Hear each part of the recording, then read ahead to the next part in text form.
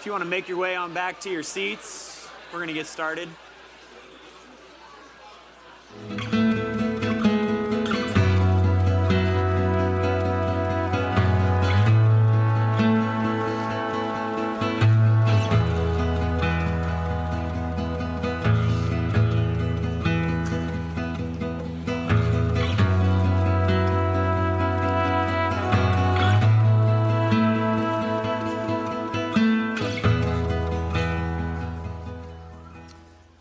Go ahead and open up your Bible. We're going to be in Matthew chapter 5, verses 38 to 48 this morning. If you don't have one with you, there are some back by the door over there. You can always feel free to grab one of those on your way in. You can just take it with you on your way out if you want. We'll restock if we need to. How many, raise your hand if you've ever climbed a mountain. Awesome. 17 of you are going to understand what I'm about to talk about. If you're one of them, you're in the in crowd. All right. If you've ever climbed a mountain, you know, or you've experienced it, there are like 2 points in that hike, in that journey, where you get these kind of breathtaking, almost arresting moments. The first is when you get out above the tree line. So you've been hiking through the trees for a while. You get up high enough in altitude that plant life struggles to grow, and you kind of bust out over the top of that, and you get your first real view of where you are and what all is around you. And then obviously the second is if you make it all the way to the summit. And obviously you get up there and you get the best view. You get the payoff for all of your hard work. This morning, our passage is kind of like breaking up over the tree line. We've been working our way through the Sermon on the Mount, and this passage is kind of like we've been slogging our way through the trees a little bit on these passages where Jesus is saying, you've heard it said this, but I say this. We're about to kind of bust up over the tree line here and get a really good view of what in the world all of this actually means. And so you can kind of think about where we've been this way. The first 16 verses really laid the foundation. It was like kind of getting all your gear in the bag while you're back at home. And Jesus is saying that, look, this is important for 2 reasons. Number one, I'm speaking to my followers. So you are a follower of Jesus, and that's why this matters. Number 2, the foundation of being a follower of Jesus, of being a disciple of Christ, is that you've got this humility before the Lord. You realize that you've got nothing of your own to offer spiritually, and you are relying completely and totally on Him for any sort of righteousness. And that really sets the foundation. Then there's this kind of 4-verse chunk where Jesus says, and if you're one of my followers, you've actually got to be more righteous than a Pharisee or a scribe, which would have totally blown people away at the time, because who could possibly be more righteous than a scribe or a Pharisee? Jesus says that comes from not trying to obey the law all on your own. It doesn't come from just writing it off and casting it off and saying the law doesn't matter. No, righteousness comes from trusting in His fulfilling work of the law. That Jesus came and He lived the law perfectly, and then He died, and you lean into that and you trust in that, and that's what gives you this righteousness that's greater than the Pharisees. And that if you live that way, you'll be like salt and light in the universe. And then He gives us these 6 illustrations of that. The first is about anger, and He says you should have a heart of peace, which should be radically different than the rest of the world. Then He talks about adultery and divorce, and He says that you should have this longing inside of you for perfect purity, and that will make you stand out like salt and light from everybody else. And then last week we talked about honesty and keeping your word, and He says if you're marked by this simple kind of honesty, that's going to make you stand out more than anybody else. And today we get to the last 2. It's about retaliation and loving your enemies. And Jesus is going to really drive home the point here. And what makes this so incredible, what gives us kind of this above the tree line first view here, is that Jesus, the rest of Jesus' life is going to ground this principle, this passage in reality. And you'll see it played out over the next 3 years of His life, throughout His ministry up to His death. And so that's what makes this so incredible. I'm going to begin reading in Matthew 5:38 down through the end of chapter 5. You've heard that it was said, an eye for an eye and a tooth for a tooth, but I say to you, do not resist the one who is evil. But if anyone slaps you on the right cheek, turn to him the other also. And if anyone would sue you and take your tunic, let him have your cloak as well. And if anyone forces you to go 1 mile, go with him 2 miles. Give to the one who begs from you, and do not refuse the one who would borrow from you. You have heard that it was said, you shall love your neighbor and hate your enemy. But I say to you, love your enemies and pray for those who persecute you, so that you may be sons of your Father who is in heaven.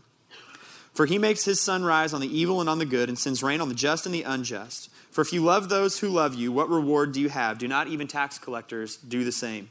And if you greet only your brothers, what more are you doing than others? Do not even the Gentiles do the same? You, therefore, must be perfect, as your heavenly Father is perfect.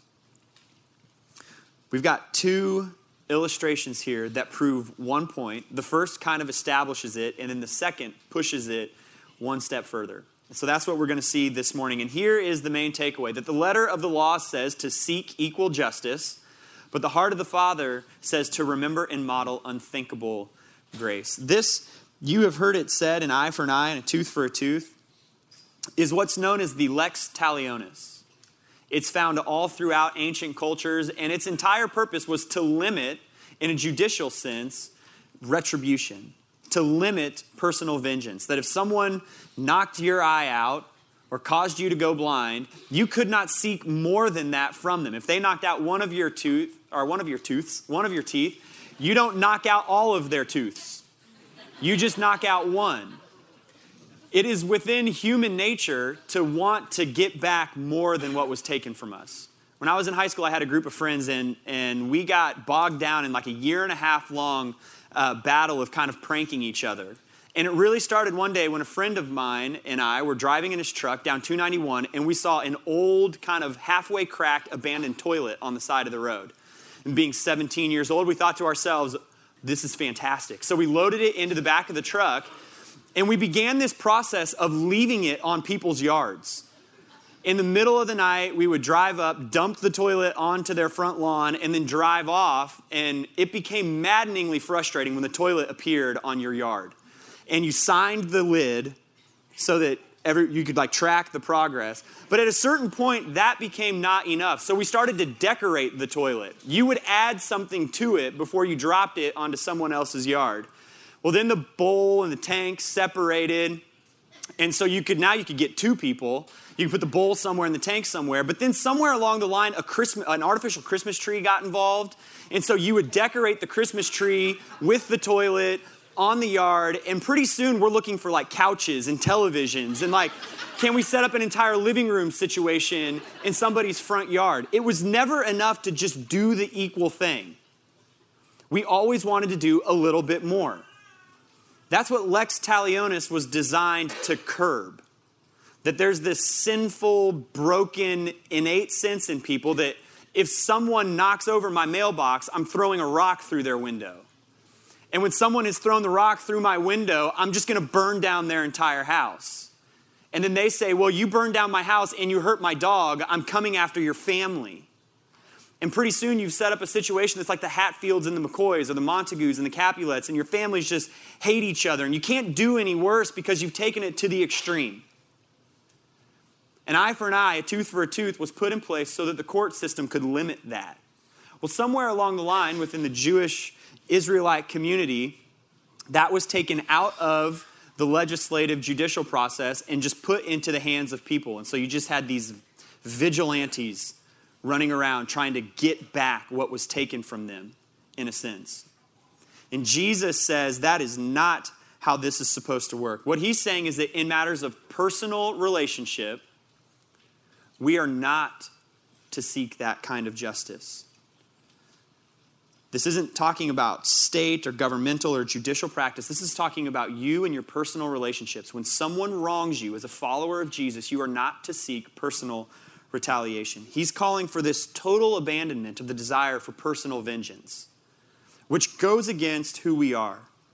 He gives these 3 illustrations of this. He says, if someone slaps you on the right cheek, turn the other one also. To get slapped on the right cheek was like the height of insult at the time. Most people are right-handed, so if I were going to slap someone on the right cheek, I've got to backhand slap them. It was a huge insult. Jesus says, if somebody does that to you, you do not insult back. You turn the other cheek.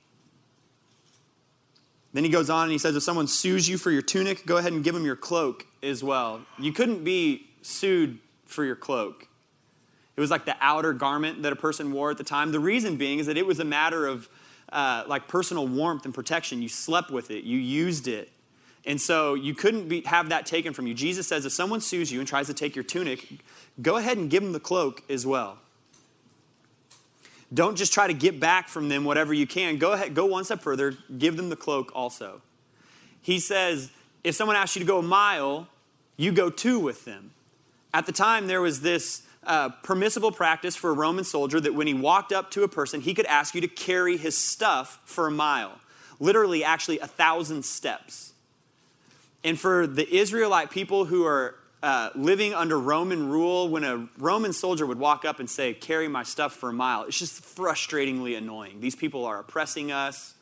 We don't appreciate their rule over us. And now I've got to carry this guy's stuff for a mile. You actually couldn't say no. Jesus says, go 2 miles. Go 2,000 steps with them. He says, if somebody has legitimate need and they ask you to borrow money, give to them. It just challenges our personal sense of entitlement. I worked for this. This is mine. I deserve this. Jesus says, if there's somebody who really needs something and they ask you, you give. Jesus is saying that in your personal relationships, you do not seek equal justice. Instead, you show mercy. Mercy means not giving someone what they deserve. Someone slaps you backhanded on the right cheek, they probably deserve to get hit back. Jesus says you don't do it. Somebody takes you to court and sues you, everything within you says, I want to get back from them. Jesus says you don't do it. You show mercy. It requires that you lay down your sense of yourself, your desire to assert your personal rights and to get retaliation, to get vengeance, and you put someone else above yourself. In the grand scheme of the Sermon on the Mount, Jesus is saying that the heart of a follower of Jesus before the Lord plays itself out in the way that you relate to people. You're not just trying to get back what you think you deserve. But in the next passage, he pushes that one step further. And he says, not only should we not seek personal retaliation from others, but a follower of Jesus should actually give to those who take from them. The Pharisees had taken this idea of an eye for an eye and a tooth for a tooth, and they had constructed this system where it only applied to other Israelites. And so as long as you were one of God's chosen people, then absolutely, you knock out my tooth, I'm only taking one of yours. But if you were outside the Israelite people and they knocked out one of your teeth, go ahead and beat them senseless. It just doesn't matter. And Jesus says, you've heard it said to love your neighbor and hate your enemy, but I'm telling you to love your enemy, to actually pray for those who persecute you. In one sentence, Jesus crushes their traditional way of thinking. That's what he's been doing throughout this passage.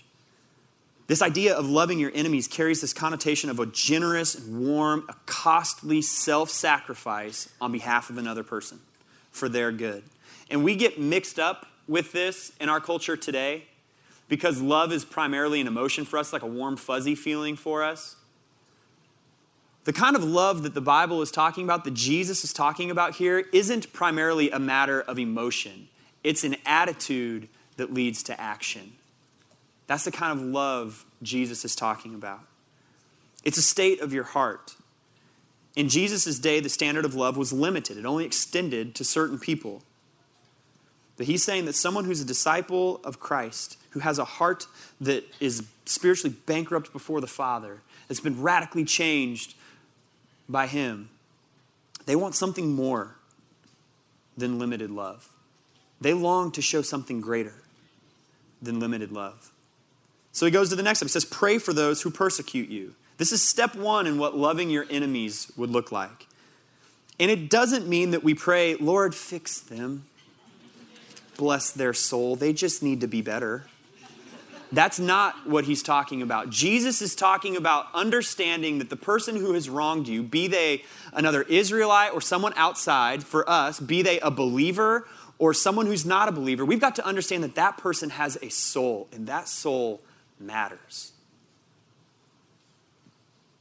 If they're a fellow believer and their sin or their brokenness or something has happened in their relationship with you and it has caused you pain, we should be praying. for that person. Not in a condescending way, not in some way like I'm better than them, but in a genuine sense. We should be praying for them. If there's someone who's not a believer and their sinfulness and brokenness has bumped into you in some way and caused you pain or taken something from you, then we ought to be praying for them, because more than anything else, we should want their soul to find rest in the person and the work of Jesus Christ, to find salvation in him, to spend eternity with him. That requires seeing that the person who hurts you is more than just someone to get something back from. They're someone with a soul, and their soul and their heart matters. It should matter to us as much as it matters to God. The practice of seeing the eternal reality of your enemy and praying for them changes you. It changes your attitude toward them. It changes your desire to get something back from them. And ultimately, it makes us look like our Father in heaven. That's what Jesus says, so that you may be sons of your Father who is in heaven. A child resembles their parents. If you've got kids, they probably look like you physically. They probably reflect you in terms of temperament and intellect and interests and those kinds of things, to a degree. Not perfectly, but to a degree. The Bible tells us that the primary defining characteristic of who God is that he is love. Not that he does love, or not that he is loving sometimes, but that he is love. And if one thing is going to rub off from father to child, it's going to be this sense of love. And that's going to play itself out in our relationships with people. Even when those individuals cause us pain, even when their sinfulness or brokenness hurts us, even when they've taken something from us that we feel like we have a right to get back. You see, a follower of Jesus is to give to those who take from them. We see that more clearly in the work of Jesus Christ than in anything else. The Bible's clear that from the first sin in the garden all the way through the entire New Testament, on up to today, through Jesus' coming back, that the price for sin, the wage of sin, is death. That is what we deserve. Raise your hand if you've sinned before. Perfect. Put your hand down. Raise your hand if you're alive.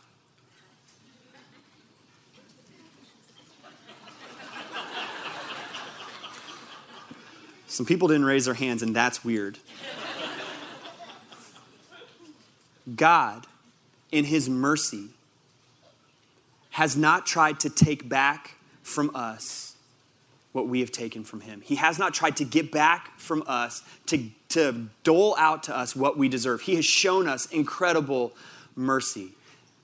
If you have sinned one time and you're still sitting here alive, which all of you are, regardless of whether or not you raise your hand, then he has been incredibly merciful to you. But he hasn't just shown you mercy. He's gone a step further, which is what he's calling us as his followers to do, and he has shown grace. If mercy is not giving someone what they deserve, then grace is giving someone what they don't deserve. He has given to those of us who have only ever taken from him. He gave in the person of his son, Jesus Christ, and in his life and death and work on the cross. There's no greater sacrificial gift that's ever been given. There's no greater sacrificial gift that will ever be given than in the fact that when you were in the midst of your sin, God sent his son to die and pay the price for our sin so that we would no longer be marked by our sin, but might find the answer for our sin. In the midst of all of our taking, God did not seek to take back. Instead, he gave. And as followers of Christ, we are to do the same. That kind of grace is unthinkable. That is the heart of the Father, and it changes everything. It changed everything for you in terms of your eternal position before the Lord. And as you live it out in real life, it has the power to change everything for those who don't know Christ yet. I want to give you two very brief biblical examples of this. While Jesus is on the cross, after having lived a perfect life and being accused of a false crime and sentenced to death, he's hanging there on the cross and he's being spit at and insulted. And there are these guards standing there, and they've actually kind of cast lots for his clothing after he's dead and whatnot. And as he's dying, he cries out, "Father, forgive them, for they know not what they do." The very people who beat him, who spit on him, who are insulting him, who are just waiting for him to die so that they can have his clothes, he cries out, "Father, forgive them, for they know not what they do." And after he dies and the sky goes dark and the curtain in the temple is ripped in two, do you know what the guard says there who's standing at the cross? He says, "Truly, this was the Son of God." Jesus' almost confusing amount of grace on the cross leads that guard to say, this was the Son of God. Not too long later, Paul is in the midst of spreading the gospel, and he gets put in jail in Philippi along with some other people. And while he's there, there's this sequence of events that plays out whereby the jail is basically sprung open in the middle of the night for him to be able to walk out. And this Philippian jailer walks in and sees what's there before him, that all the prisoners have likely escaped, and he draws his sword because he's going to kill himself. Because when his commander finds out that all the prisoners are gone, that's what's going to happen anyway. He's going to be put to death. So he draws his sword and he's getting ready to kill himself. And Paul says, "Don't do it. We're all here." Despite having the opportunity to make a break for it, to probably get back from the jailer who has beaten him and put him in chains and held him in there and probably not been super friendly, Paul instead has chosen to stay in the cell and keep everyone else there. Do you know what ends up happening to that jailer later on in that passage in Acts? Paul actually goes to his house and he baptizes that jailer and his entire family. There was something about the grace that Paul showed in that jail cell that led that jailer to say, "I need to figure out what's going on here." It's unthinkable. It's almost confusing. This passage here in Matthew chapter 5 said that God causes the sun to rise on both the evil and the good, that he sends rain on the just and the unjust. If you've put your faith in Jesus, at one time you were the evil, you were the unjust, and God kept allowing the sun to rise on your life. He kept allowing you to live long enough that you might hear the gospel and be able to put your faith in the work of Jesus Christ. If you've not ever placed your faith in Christ and what he did for you on the cross, the sun came up today.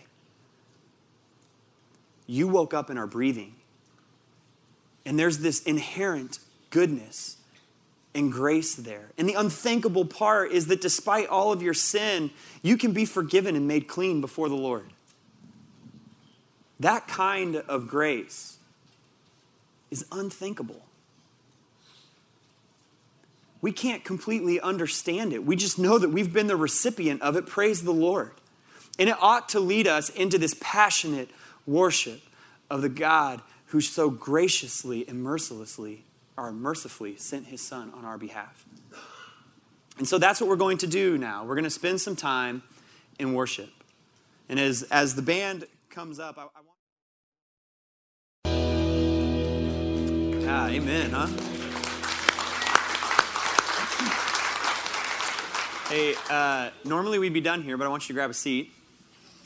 So I'm gonna press this one step further. It's likely that you're sitting there and you're thinking to yourself, sure, Jesus can live that kind of lifestyle, well, because he was God. And Paul is like half a step lower, the greatest Christian that ever walked the face of the planet. But I want to remind you that the Sermon on the Mount is for normal, everyday followers of Jesus. Which means that what Jesus is saying here is not impossible. He wouldn't say it if it were impossible. But it is possible for every follower of Jesus Christ to live in such a way that they display this kind of love and grace to the people that are around them. So I want to finish today by grounding this in two examples, real life. The first comes from a video that you've maybe seen on the internet over the last 12 days or so. It's a man by the name of Monty Williams. He's speaking at the funeral of his wife Ingrid, who has just died in a car accident. So watch about a minute of this. Now, I'm going to close with this, and I think it's the most important thing that we need to understand. Everybody's praying for me and my family, which is right. But let us not forget that there were two people in this situation. And that family needs prayer as well. And we have no ill will towards that family. In my house, we have a sign that says, as for me and my house, we will serve the Lord. We cannot serve the Lord if we don't have a heart of forgiveness. That family didn't wake up wanting to hurt my wife. Life is hard. It is very hard. And that was tough. But we hold no ill will towards the Donaldson family. And we, as a group, brothers united in unity, should be praying for that family because they grieve as well. That in itself is pretty powerful. That someone just days after losing their wife in a car accident could stand up there and make that sort of statement. In fact, that's so powerful. The video has been viewed roughly 11 million times as of last night, and that was just that version. There are tons of those out there, varying lengths of his eulogy. Most people don't know the full circumstances that surrounded the accident. Monty Williams' wife, Ingrid, was driving with 3 of their children in their vehicle on a road very similar to like Liberty Drive out here. The speed limit was like 40 miles per hour. And a white SUV crossed over the center line and struck them head on, traveling 95 miles per hour. Over 50 miles per hour over the speed limit. Both drivers were killed immediately, but miraculously, 3 of his daughters survived. That he could stand up there after having something taken from him that he is not ever going to get back and say, not only do I forgive that family, but we should be praying for them. That's almost a confusing amount of grace. That someone could stand there and say that. It's unthinkable. But obviously it struck a chord with 11 million people who have viewed that video.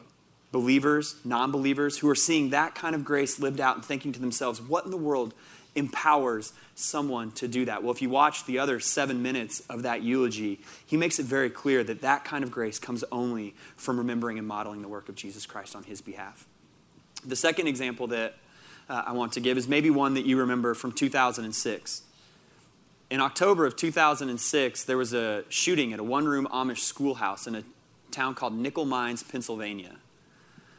A man named Charles Roberts backed his white pickup truck up to that school at about 10:35 in the morning. He got out of the truck and he went inside and he told the boys in the schoolroom that if they did not go out to the truck and unload what was in the bed of the truck, that he would kill them. So they went outside and they actually carried in the guns and weapons that Charles Roberts would use just minutes later. And at 11:07, he dismissed all of the boys and the adult women teachers that were in the room, and he lined up 11 young girls along the chalkboard and he opened fire. 5 of them died. 3 others were severely injured. And as state troopers and SWAT team members rushed into the building, he turned the gun on himself and he shot himself. In the moments following that incident, you could hear members of the Amish community in interviews saying things like, "We cannot think evil of this man. We must remember that he was a husband and a father and a son, and that he has a soul, and that right now he stands before a just God." About 30 members of that Amish community showed up to Charles Roberts' funeral. They went so far as to set up a trust fund so that his children could get a college education later.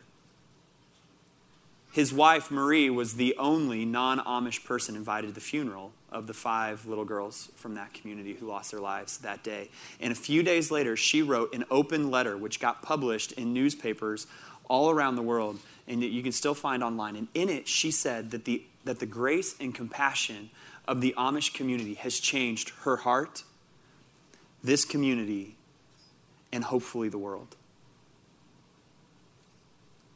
Littered throughout that story are these Amish individuals talking about the need to forgive like Christ has forgiven them. Now, hopefully nobody in this room experiences that kind of unthinkable tragedy like Nickel Mines, Pennsylvania, or like Ingrid Williams. experienced and that Monty stood up and talked about. But to lesser degrees, every single day, we get wronged and feel like something has been taken from us. And friends, we never look more like Jesus than when we can love in the face of that. When we can extend grace and mercy and love without condition and without limit and without qualification in the midst of that, we look more like Jesus than at any other point. And that is what it means to be salt and to be light in the universe. Jesus ultimately went to the cross to model that. And as those of us who have put our faith in him, that's what our lives ought to give testimony to. That is how we're able to shine like stars in the universe, as Paul says, as you hold out the word of life. If you've placed your faith in Christ, your heart ought to be in a place where you long to model that kind of grace and forgiveness. We're going to sing one last song. You can stand back up. We're going to sing Good, Good Father. And the reason why is because the bridge says, you are perfect in all of your ways to us. You are perfect in all of your ways to us. This passage ends by saying that if you live this kind of life, then you'll be perfect as your heavenly Father is perfect. Jesus isn't saying that you'll be perfect in some sort of moral perfection, earn your salvation sort of way, but that you will love perfectly in a manner similar to that of his work on the cross. And that is what the world so desperately needs. Let's sing.